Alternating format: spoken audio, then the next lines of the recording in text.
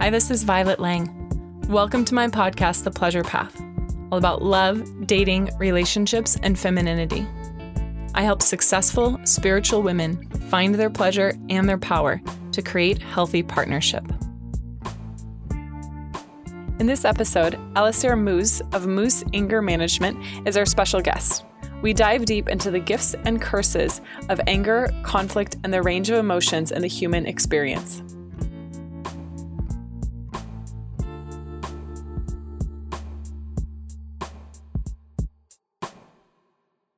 Welcome, everybody. I am so excited and blessed to be here with Alistair Moose. He is an expert on anger and does work with hundreds and hundreds of men and women in this topic. So really excited to dive in with him. Alistair, welcome. And would you mind introducing yourself? Sure. Thanks. And great to be here. I've been running an anger management business for 23 years up here in Vancouver. And area in Canada, and we see all sorts of more men, but we're seeing more women lately, and we run groups in 3 different cities here and see people internationally all over the world over different platforms. And with our small team, we see about 600 people every year, and the business keeps on growing, and it seems like there's interest out there. And I am sometimes asked about how it made sense for me to get into all of this. And the more I do my own work on my own anger and history, the more I realize that it's very much about related to what I observed and witnessed growing up, which was not the greatest way to deal with your anger, and not the greatest way how to express the emotions that are in us.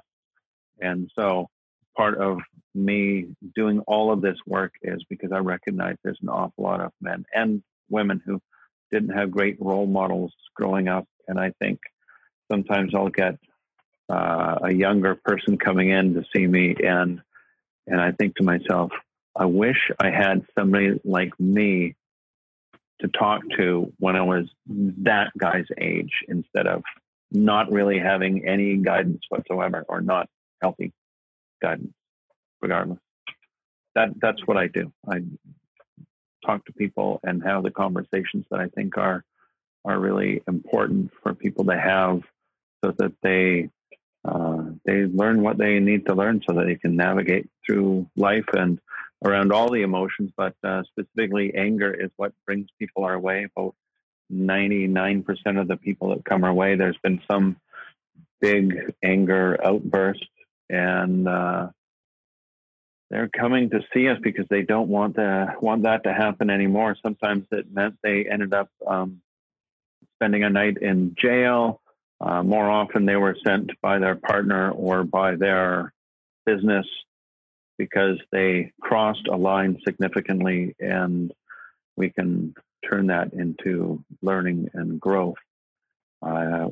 Because often the person is really open to doing that because they don't want to go back there again. They don't want to hurt the people they love, or themselves, depending how and where it all happened. I'm just so grateful that you are doing this work in the world. I can imagine it's just more and more important with everything that's going on in society. And it just am touched by the deep healing that creates then in relationships and workplaces and families. So thank you for sharing that. So can you explain your perspective, like how is anger helpful for us? And then when is it toxic or not helpful? Yeah, well, just to touch on what you just said, I know that in Canada, the percentage of adults with hypertension, high blood pressure, goes up every year. And I'm just guessing it's the same in the U.S. Just a guess. I would bet. I think a somewhat educated guess. And I talk to people about social media and how people lose themselves when the anger rises up in them. I think that we dehumanize the other person when the anger really runs us. And when we do that, we also dehumanize ourselves because we're not connected to the humanity in us. We're not connected to our heart in those moments, or even the big picture, or our intelligence. And in those moments where the anger takes us over, we end up losing perspective. And all we can see is that we have to get our way in that moment. We have to win. Sometimes we're so stuck on our principles that we harm the people that we love rather than connect to the fact that, we care deeply for them. And so, so I really appreciate, when people are willing to take the courage up to talk about this stuff, because, we also need anger in this world. People need anger. It is the guardian of our boundaries. It helps us speak up and sometimes say stop. And sometimes it helps us speak up and say, this is wrong. And if we use that anger wisely, then we talk to people with a connection to our heart and our intelligence, and we do something potentially profound with it. Every major movement in history, whether it's about sexism or racism or civil rights or many other things, all of these movements happened because people were angry. Often people come to me because they're angry at themselves, because they've hurt the people they love, and they're upset because they can't figure it out. And they've tried to figure out on their own over and over again without success, sometimes having read books, sometimes having done all sorts of things. And it seems that sitting together with a group of men or a group of women and having open, vulnerable, courageous conversations about all of this allows people to connect more with themselves and act from their core rather than their ego. Beautiful. Yeah, that really resonates with me. And what I'm hearing in that is anger as a way to connect to yourself and create change within yourself, but also change within the system. I really liked how you talked about the importance of healthy anger for these, these changes that needed to be made throughout history. And do you find that there's a new, level or a new interest with everything that happened in the last few weeks around the Kavanaugh case in the States? Well, there's certainly been a lot of anger. And it's interesting watching how people express that anger, because sometimes it's expressed with a lot of eloquence and clarity and humanity and honesty. And sometimes that anger is expressed with a lot of blaming and attacking and gnashing of teeth and crying and screaming and acting like a 5-year-old.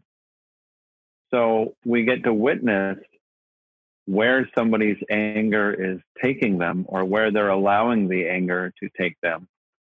And some people speak up really well and use that anger to become very focused and determined.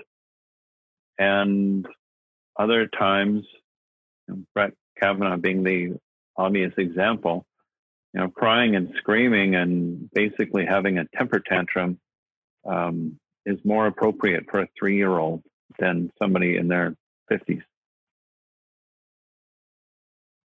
And what do you do when you are working with someone who, like you said, is letting the anger take them somewhere instead of being a steward of the anger? Yeah, well, if the person is motivated and they're open to really honestly looking at that part of them that wants to have a temper tantrum, that part of them that wants to yell and scream, then they can get to know that part of them. Mm-hmm. They can understand potentially where it comes from. I mean, for most of us, we learned it growing up by observing our parents act or not act. allow us to be in dangerous situations or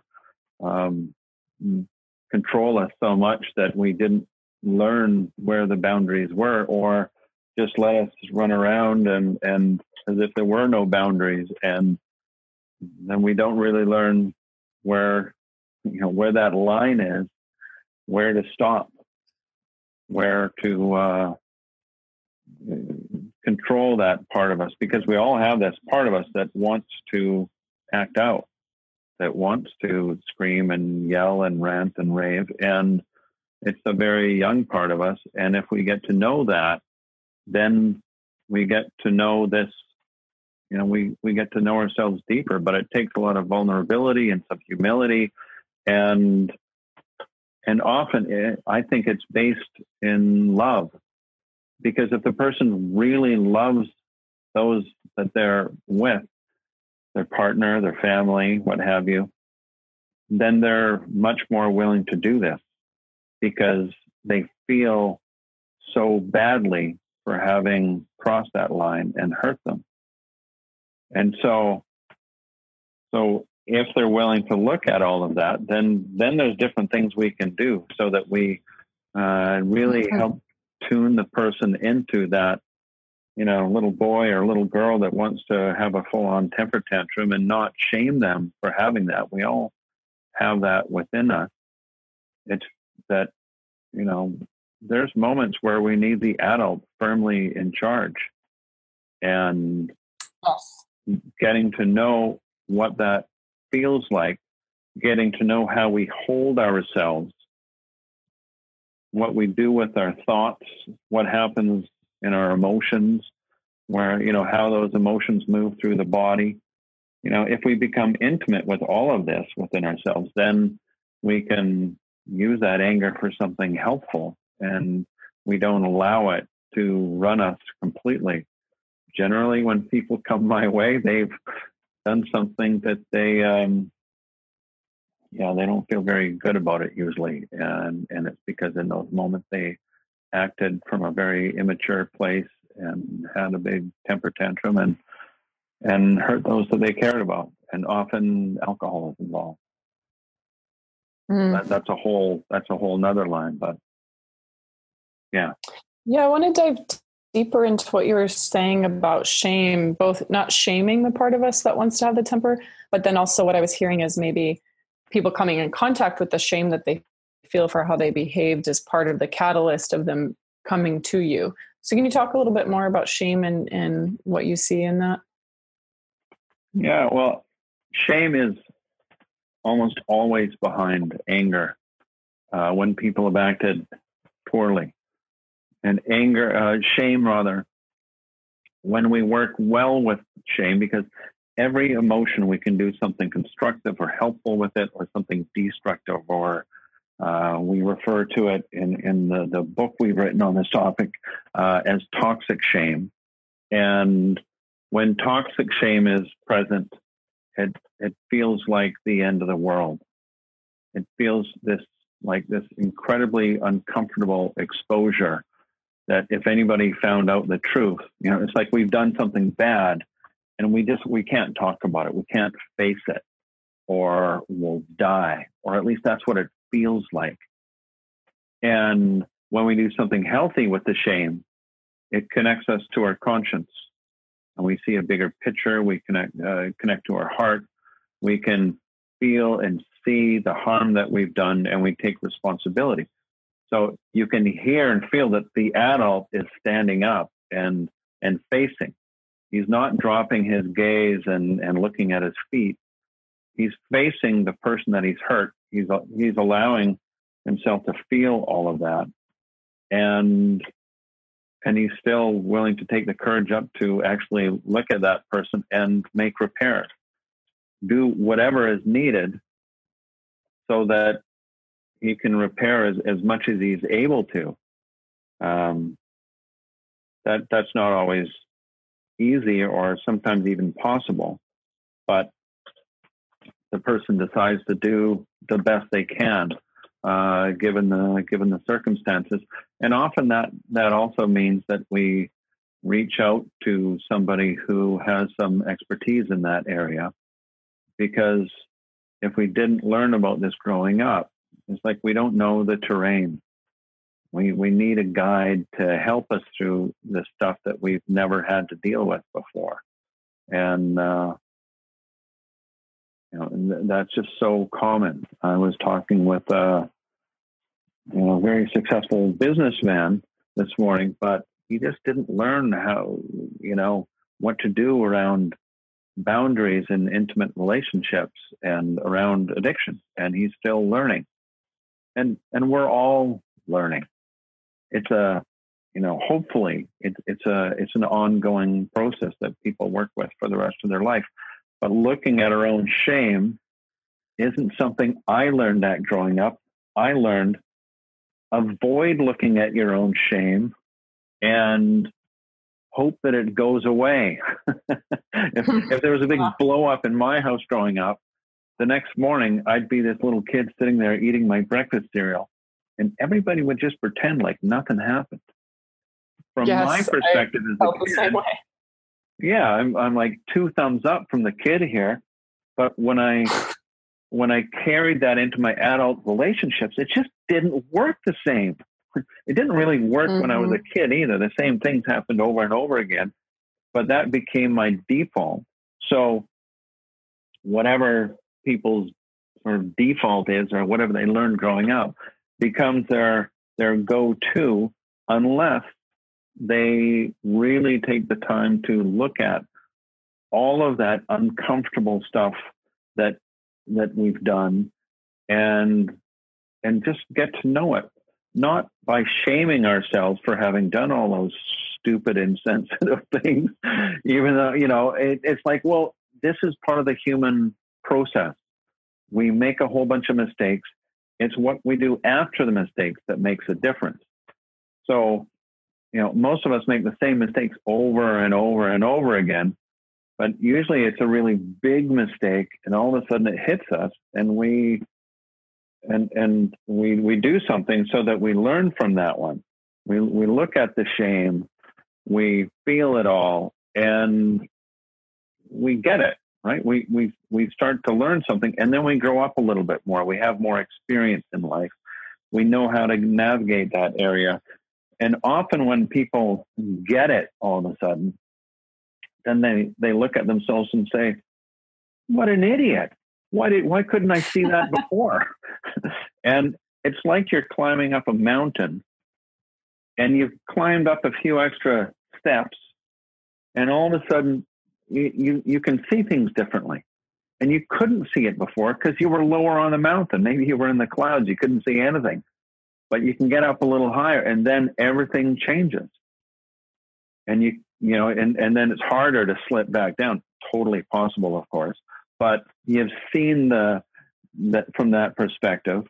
And then what I would do, certainly more so when I was younger, I'd say to myself, oh, I've got this totally figured out now. But soon enough, reality would come along and give me a good slap in the face. And eventually I figured out, oh, okay, so we never really get it all figured out. And that's part of the beauty of it, because we get to continue learning. And I continue learning. Yes. And I've been doing this work for a while, and I'm happy to continue learning. I so appreciate your commitment to yourself and this body of work, and humility as well. It's refreshing and so important, I feel like, from teachers and leaders and those that are committed to transformation. So I know we've been talking a lot about anger and shame and the importance of dealing with those. What are some of the positives or some of the benefits when a couple has a good, clean relationship with their own anger and with conflict as a couple? Well, then, if, clean anger would be when one person is able to speak up with anger, but without hostility, without name calling, without insulting, and express that anger in a way that doesn't scare the other person, that isn't full of threats, but that you can speak up. And sometimes doing couples work, it's really helpful for one person in the couple to really hear the other person's anger. I mean, it's also connected to compassion and to it never sits alone. The anger is connected to pain and fear, and it's also connected to vulnerability. It's like we're exposing our anger. Sometimes people are really reluctant to do that because they grew up and they learned that, well, you can't show that. And so people just hold it in and hold it in. And so when they actually express the anger and open it up, the other person can actually see what they've done that's hurt them or left them angry, left them feeling afraid, left them feeling ashamed. And so the people can step into a deeper intimacy, a deeper connection, because they've opened up about it. Like we need to open up to the other person about all of these things, fear and shame and pain and our sadness, our mistrust of ourselves and of the other. That's a tough one. People hold on to these things because they're afraid. And when we hold the emotions in, the emotions are very physical in us. We breathe differently with each emotion. We breathe differently with sadness and grief than you do with joy and happiness. And you breathe differently with anger. You feel, you breathe differently when shame is holding a lot of space in the core of your body, usually around your solar plexus. And all of these emotions need expression. That's what they just need healthy expression. And so if we speak them up in at the right time, in the right way, with the right person, then this stuff moves through us. And there's some dignity. There's it can be done with compassion and connection. Or if we don't express it, wisely, then it all comes out at the wrong place at the wrong time. Or we hold it in and it comes out of us sideways through manipulation or passive aggression or sarcasm. Or if we just hold it in, then it can turn into ill health, stomach problems, immune system problems, what have you. So that's more likely to happen if we're passive. If we're expressing the anger out all the time, it's more likely to have an impact on your heart or on your immune system. Whereas if we hold it all in, it's more likely in our stomach, in our digestive system. But there's generalizing, of course. It occurs differently in different people. But I've seen a lot of people with irritable bowel syndrome. And for anybody that doesn't know what irritable bowel syndrome is, it means you need to be near the bathroom all the time. And it's like what's happening in your guts is kind of out of your control. And what happens in the body is usually a reflection of what's happening outside in our life. So if somebody is paying attention to somebody else or other events or other things that are beyond their control, and all of their attention is on their partner or on money or on other stuff that really we don't even have full control over ourselves, let alone somebody else. And the more we attend to what we have no control over, the more out of control we feel. The more our heart rate goes up, the more our anxiety level goes up, our blood pressure goes up, etc. And when people just start to do more focusing on themselves and what they do actually have control over, that changes. But what happens in the stomach is that the cellular lining in your stomach, when we're going into fight or flight, things happen in your belly. You either get butterflies as you're stepping onto stage to speak in front of people, or you end up, if things are going really in a really stressful direction, and you're really focused on what's going to happen, and you can't control any of it, then sometimes our stomach ties up in knots.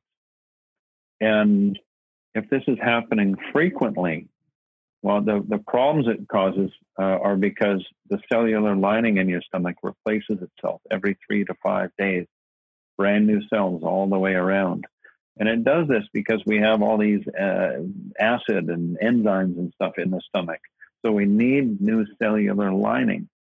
But if this doesn't happen, if we don't have enough blood flow coming to this part of the body because we're so stressed out over months or years, then we become at higher risk for irritable bowel syndrome or gastritis or,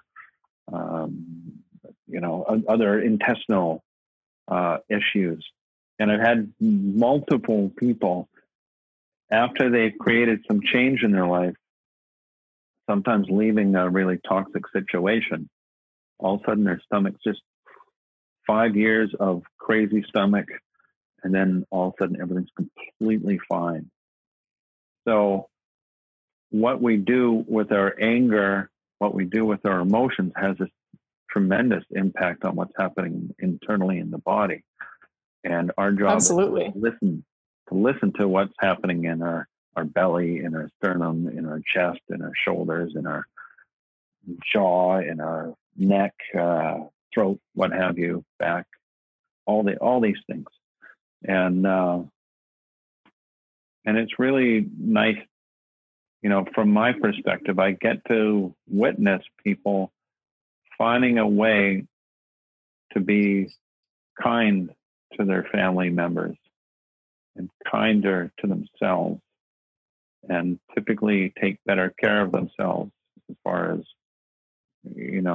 eating healthier and drinking less alcohol and caffeine, and just, treating themselves like they actually care for themselves. I'm on Instagram, and I wrote the other day something about the relationship you have with yourself is long-term. Be kind. Yes, exactly. And I find that a lot of resentment and anger comes from when we're putting other people's needs ahead of our own, and then we have these expectations and pain and all of that. So I love that you're highlighting the importance of self-care, and tending that relationship with yourself as such a deep reservoir of healing and trust, and then ease in your other relationships. Yeah, well, and so many men grew up learning to treat their body as if it's a machine, that it doesn't need any tending. I can ask a group of men, so what do you guys do for self-care? And they look at me, what do you mean? And one guy says, like he's looking around the room, like, so nobody will see him. Sometimes I take a bath and I put nice music and candles on. I've had guys say this in the group. Take some courage for a guy to say that in the group. But, when men are really honest and they take the time to look after themselves, they recognize that it makes a tremendous difference for them. I had one guy come to see me who was 82, and he was giving of himself to his wife, to his kids, to his grandkids, and his wife wasn't well, and he was taking her around to all these different medical appointments, and he lost it one day, and I asked him, I said, well, what do you do where you just don't think about anything? What do you do in your life where you feel inspired? And he says, well, I do woodwork. I said, okay, well, tell me about that. And he talked about how he made these special paddles called Greenland paddles that have to be these wooden, perfectly balanced paddles. And he showed one of his daughters how to make them. And they had downsized, but he still had to work, somewhere where he could work with wood. And I said, so before you lost it, how much time had you spent in, in your woodworking shop? And he looked at me and he said, none. Mm-hmm. Okay, well, you need to spend more time doing that. That's where your energy comes from. We need, the word inspiration, the root of it means to breathe life into.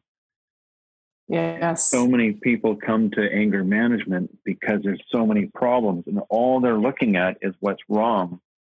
And they stop doing hobbies, and they stop doing photography or sports or exercise, and they're just so wrapped up in everything that's wrong that they lose the stuff that life is made out of it. They stop doing music or art or things like that. And it's so important for them to step back into doing the things that feed life into them, because anger can distract us from all of that, and we lose perspective. Mm-hmm. I wholeheartedly agree, and that's why my business is called The Pleasure Path. Is not that we want to just focus exclusively on pleasure, but when we lose touch with what brings us pleasure in life, then we just get dull and on autopilot. And guaranteed that if we focus on what replenishes us, of course, life will give us situations and circumstances and relationships which will wake us back up to this charge and these emotions we need to pay attention to. So it's not like it becomes rainbow and butterflies, but it is about addressing what brings us joy as much as it is about working through the things that are more difficult. Yeah. Well, and with the emotions, I think that we have to, if we want to really love deeply, we need to be able to be with our fear. I think of love and fear as walking side by side, because if you really love somebody deeply, it's kind of scary because you could lose them. It might not work out the way that you want.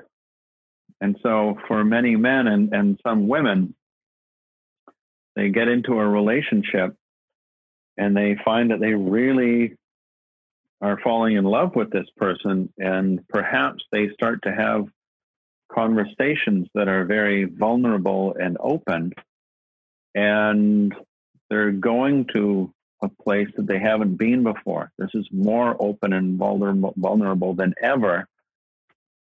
And that can be pretty scary and anxiety provoking and uncomfortable. So at least some of the people that come to see me then do something I've done in my history, which is throw a big bomb into it all. Everything blows up, and then there's a whole bunch of drama. And I was like, all right, now I'm back in my comfort zone. Yes, I've totally dropped the grenade. That's what Jason and I call it. Like, don't drop the grenade. Yeah. The inner saboteur comes out. And it's only through having conversations about this and recognizing, oh, so this doesn't just happen with me. No, lots of us end up going down that path. And then being able to notice the little kid part in you who's getting all anxious and wants to blow it all up, and looking after that part of yourself. Yes. It's like we step up to the edge of our trauma where it gets kind of scary, and either we notice that we're there and we soothe ourselves and remind ourselves that it's okay. Like the adult part of me is going to run the show here, and I'm going to figure out what to do if I haven't already. And sometimes that means consulting with somebody, or maybe it means going onto YouTube. I'm not sure. But all I know is that the little kid in me, I need to keep him safe so that he's not being, because he doesn't feel safe if he's left running the show. And when the anxiety really runs up, it's like, as the anxiety runs up, our emotional maturity level drops. And if the anxiety gets high enough, then we definitely get down into single digits and act in a way that's kind of childish. I know I've seen that in myself, and we're all human, and so we can go there. But I love the idea of self-soothing, working with your inner child. And I want to ask about something in a slightly different direction. I want to ask about your thoughts on any gender differences in how anger shows up, the way we relate to it. Can you talk a little bit more about that? Well, having run many anger management groups we do anger management groups for women, or we do anger management groups for our men. So we don't mix them together. And when there is an anger management group for women, you put Kleenex out. When there's an anger management group for men, you put the Kleenex away. And you put the Kleenex away because it's intimidating for men to see a box of Kleenex. Like, what the fuck are we going to do here? Like, it feels way too vulnerable, especially in the first couple of sessions. Whereas a group of women are going to, somebody's going to cry in that first session, if not more than one or two women, and it's okay. And so typically women have more experience with the emotions. They've had more conversations about the emotions. And so they're able to go deeper on, just as a group. In general, there's more emotional maturity there. Certainly not always. And it doesn't mean that they can't go into more emotional immaturity at certain times either.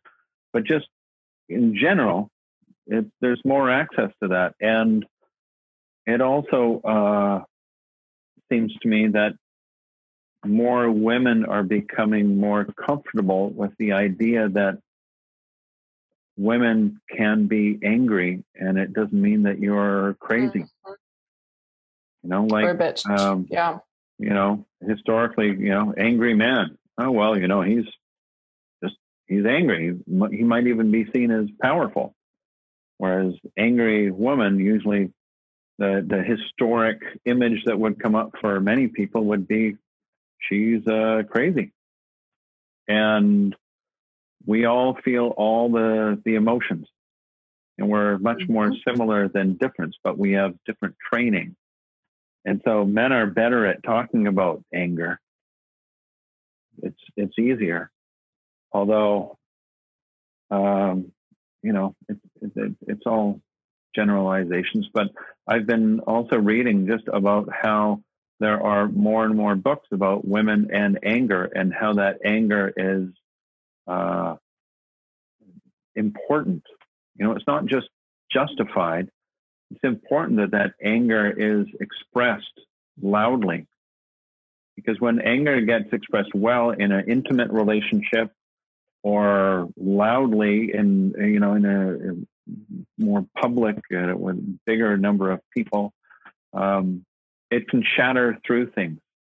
It sometimes needs to be spoken out loud with some energy, so that it can break through the people's defenses, or people having other ideas that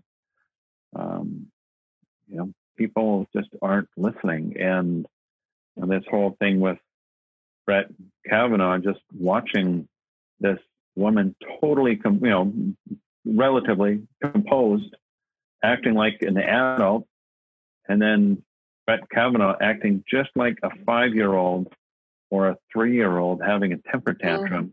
Mm-hmm. It's like, well, that's what a little kid does when he's guilty. Like, it's so obvious. Yes. I mean, it's just like clear as day. There's no question that he's guilty, and that she has maturity, that she's intelligent, that, given everything, she was really composed. That, but I look at that and I go, well, that wasn't about whether he was guilty or innocent. It was about power and control, and the Republicans have the power, so they can force through anybody they want, and they will do that. And then it's okay, so this is going to piss a lot of people off. What are people going to do with that anger? Are they going to turn it into apathy, or are they going to turn it into something more dignified, where they start putting effort and time into creating change?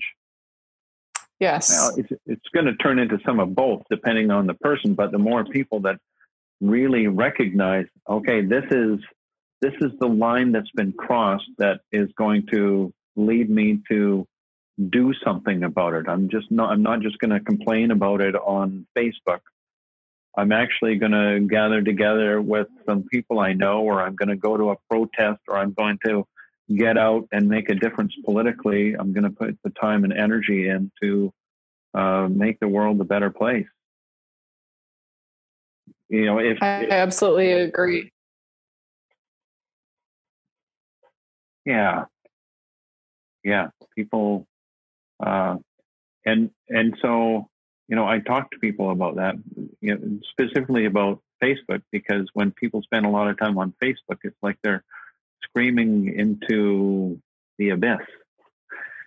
Right? Yes. You can say whatever you want, but it's not actually going to make any difference. You really want to spend your time putting all this emotional energy into nothing, because it's not serving anybody to be arguing on Facebook.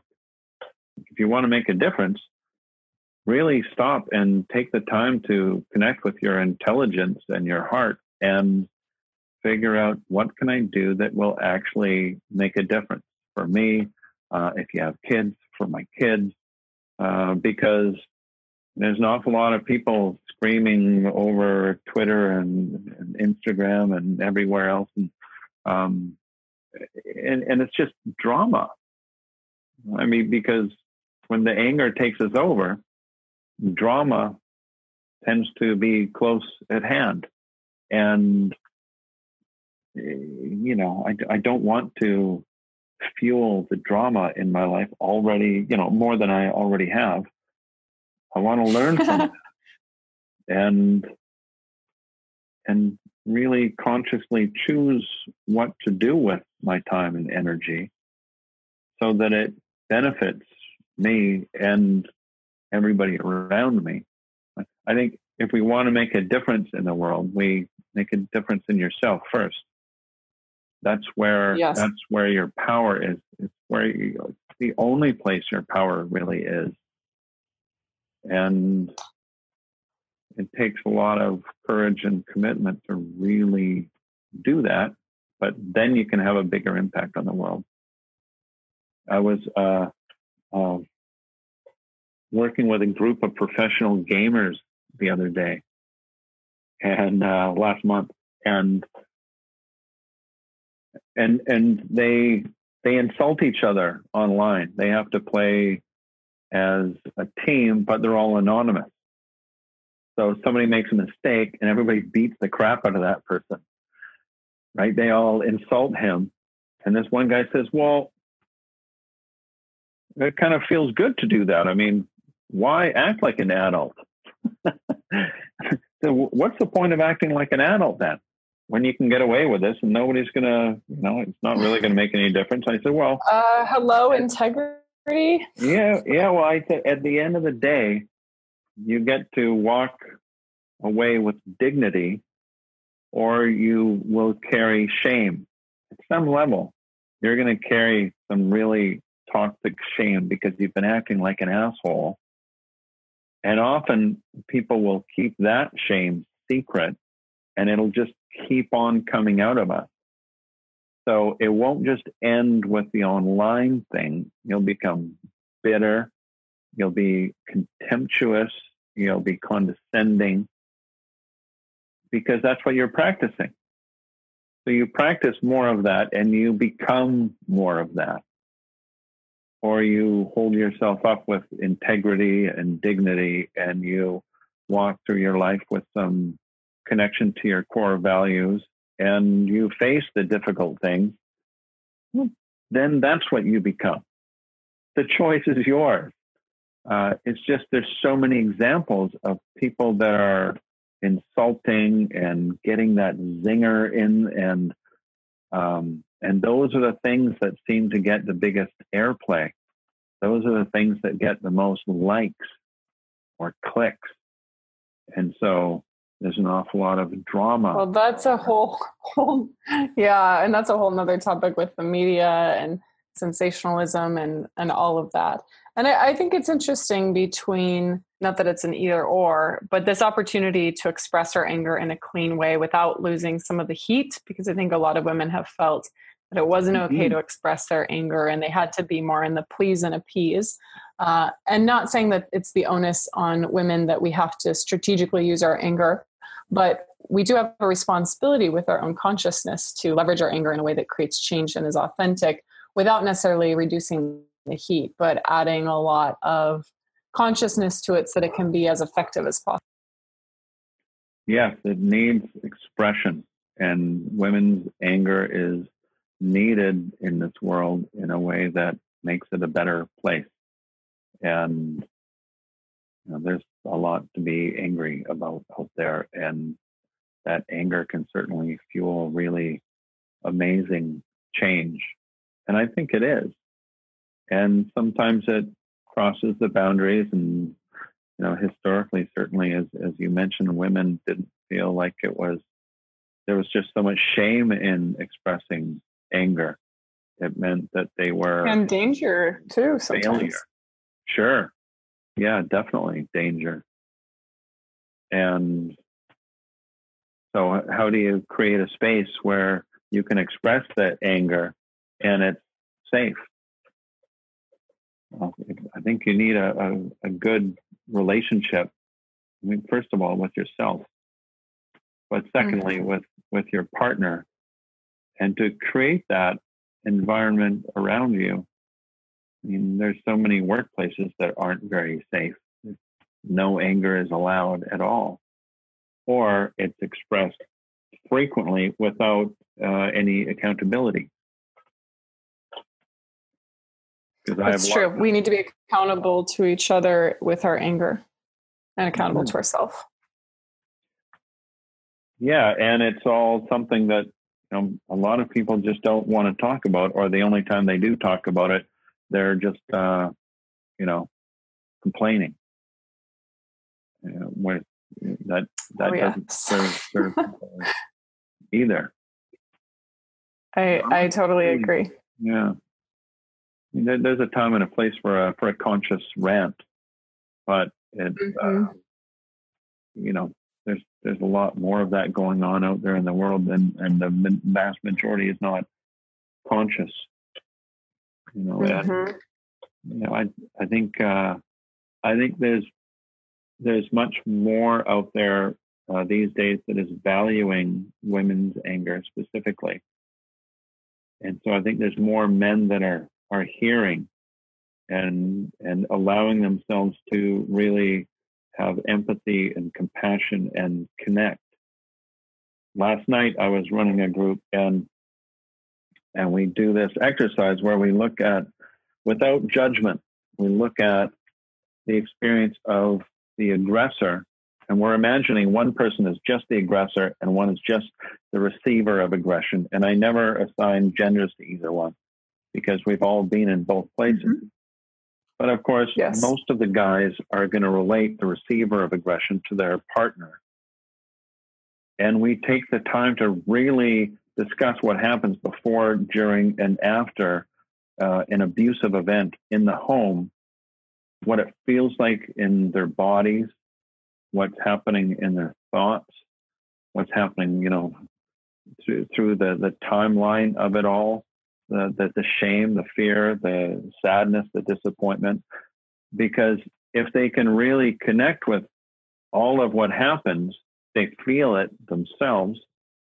And literally, when we talk about that as well, what does it feel like in your body right now? And somebody will say, well, it feels pretty heavy. I said, well, that's good, because it means you're feeling it. Not that I want you to feel bad, but if we're talking about something really difficult where you've hurt somebody, you're supposed to feel bad. It's healthy to feel the shame and the sadness and the hurt that you caused the other person, and the hurt that it causes yourself to know that you did that. And because the more we can feel all that and connect to it, the less likely we are to do it again.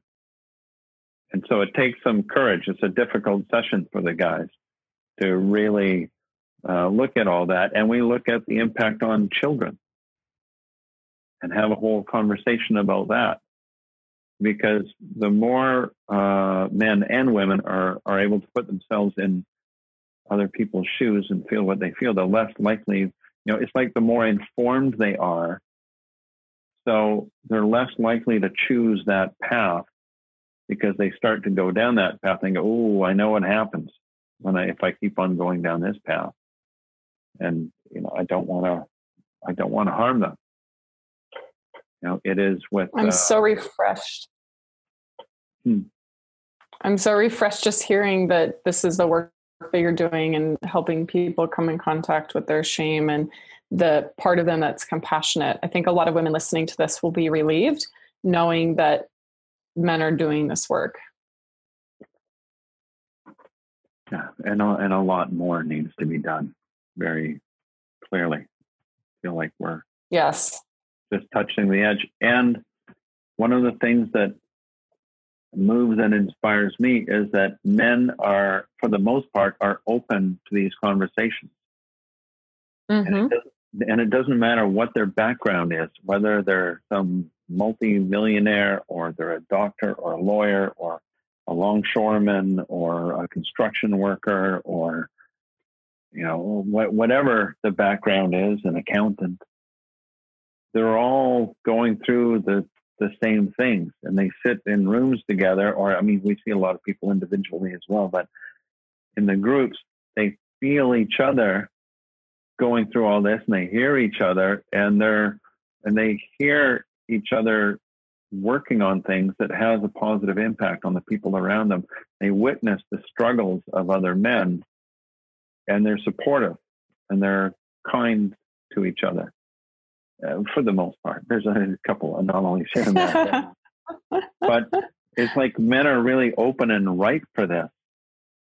They want it, and so I just feel really grateful to be creating a space where that can happen.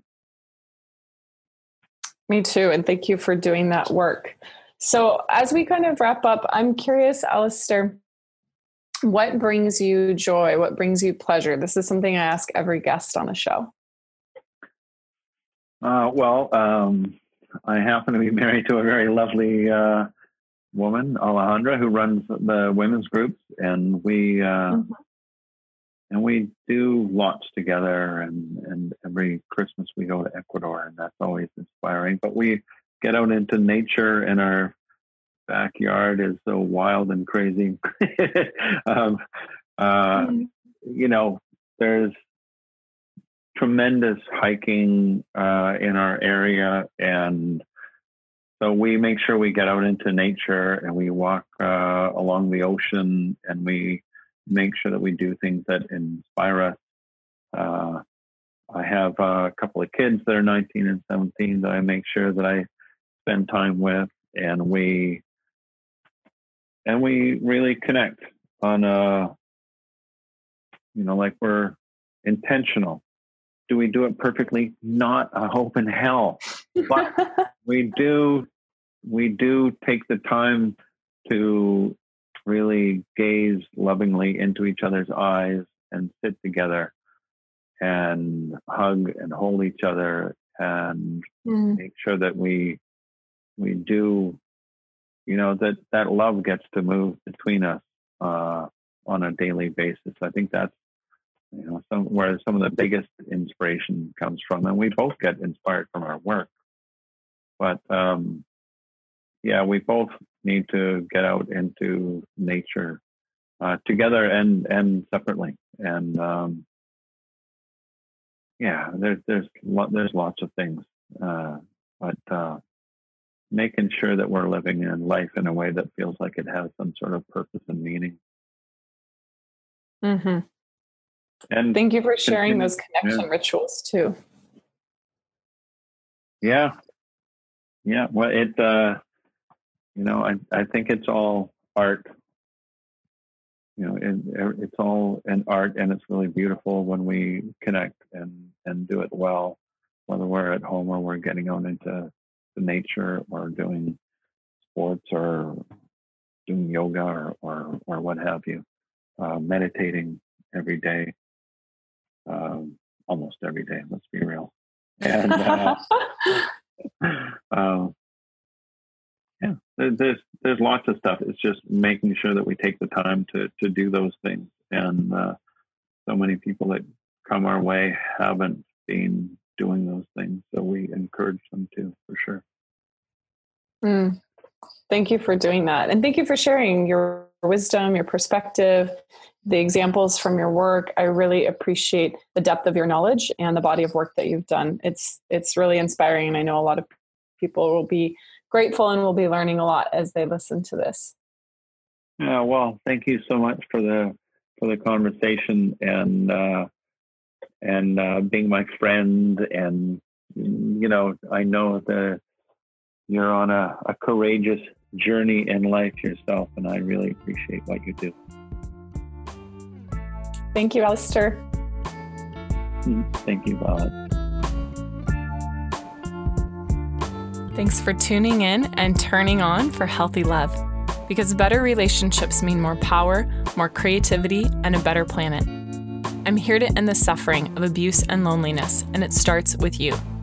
Please subscribe to my show and leave a review. If you want more love, pleasure, and power in your life, go to violetlang.com/talk. That's violetlang.com/talk to sign up for a free Breakthrough to Love call. These are special deep dives only for women who are committed and ready for lasting love. If that's you, book your time now with me or my team.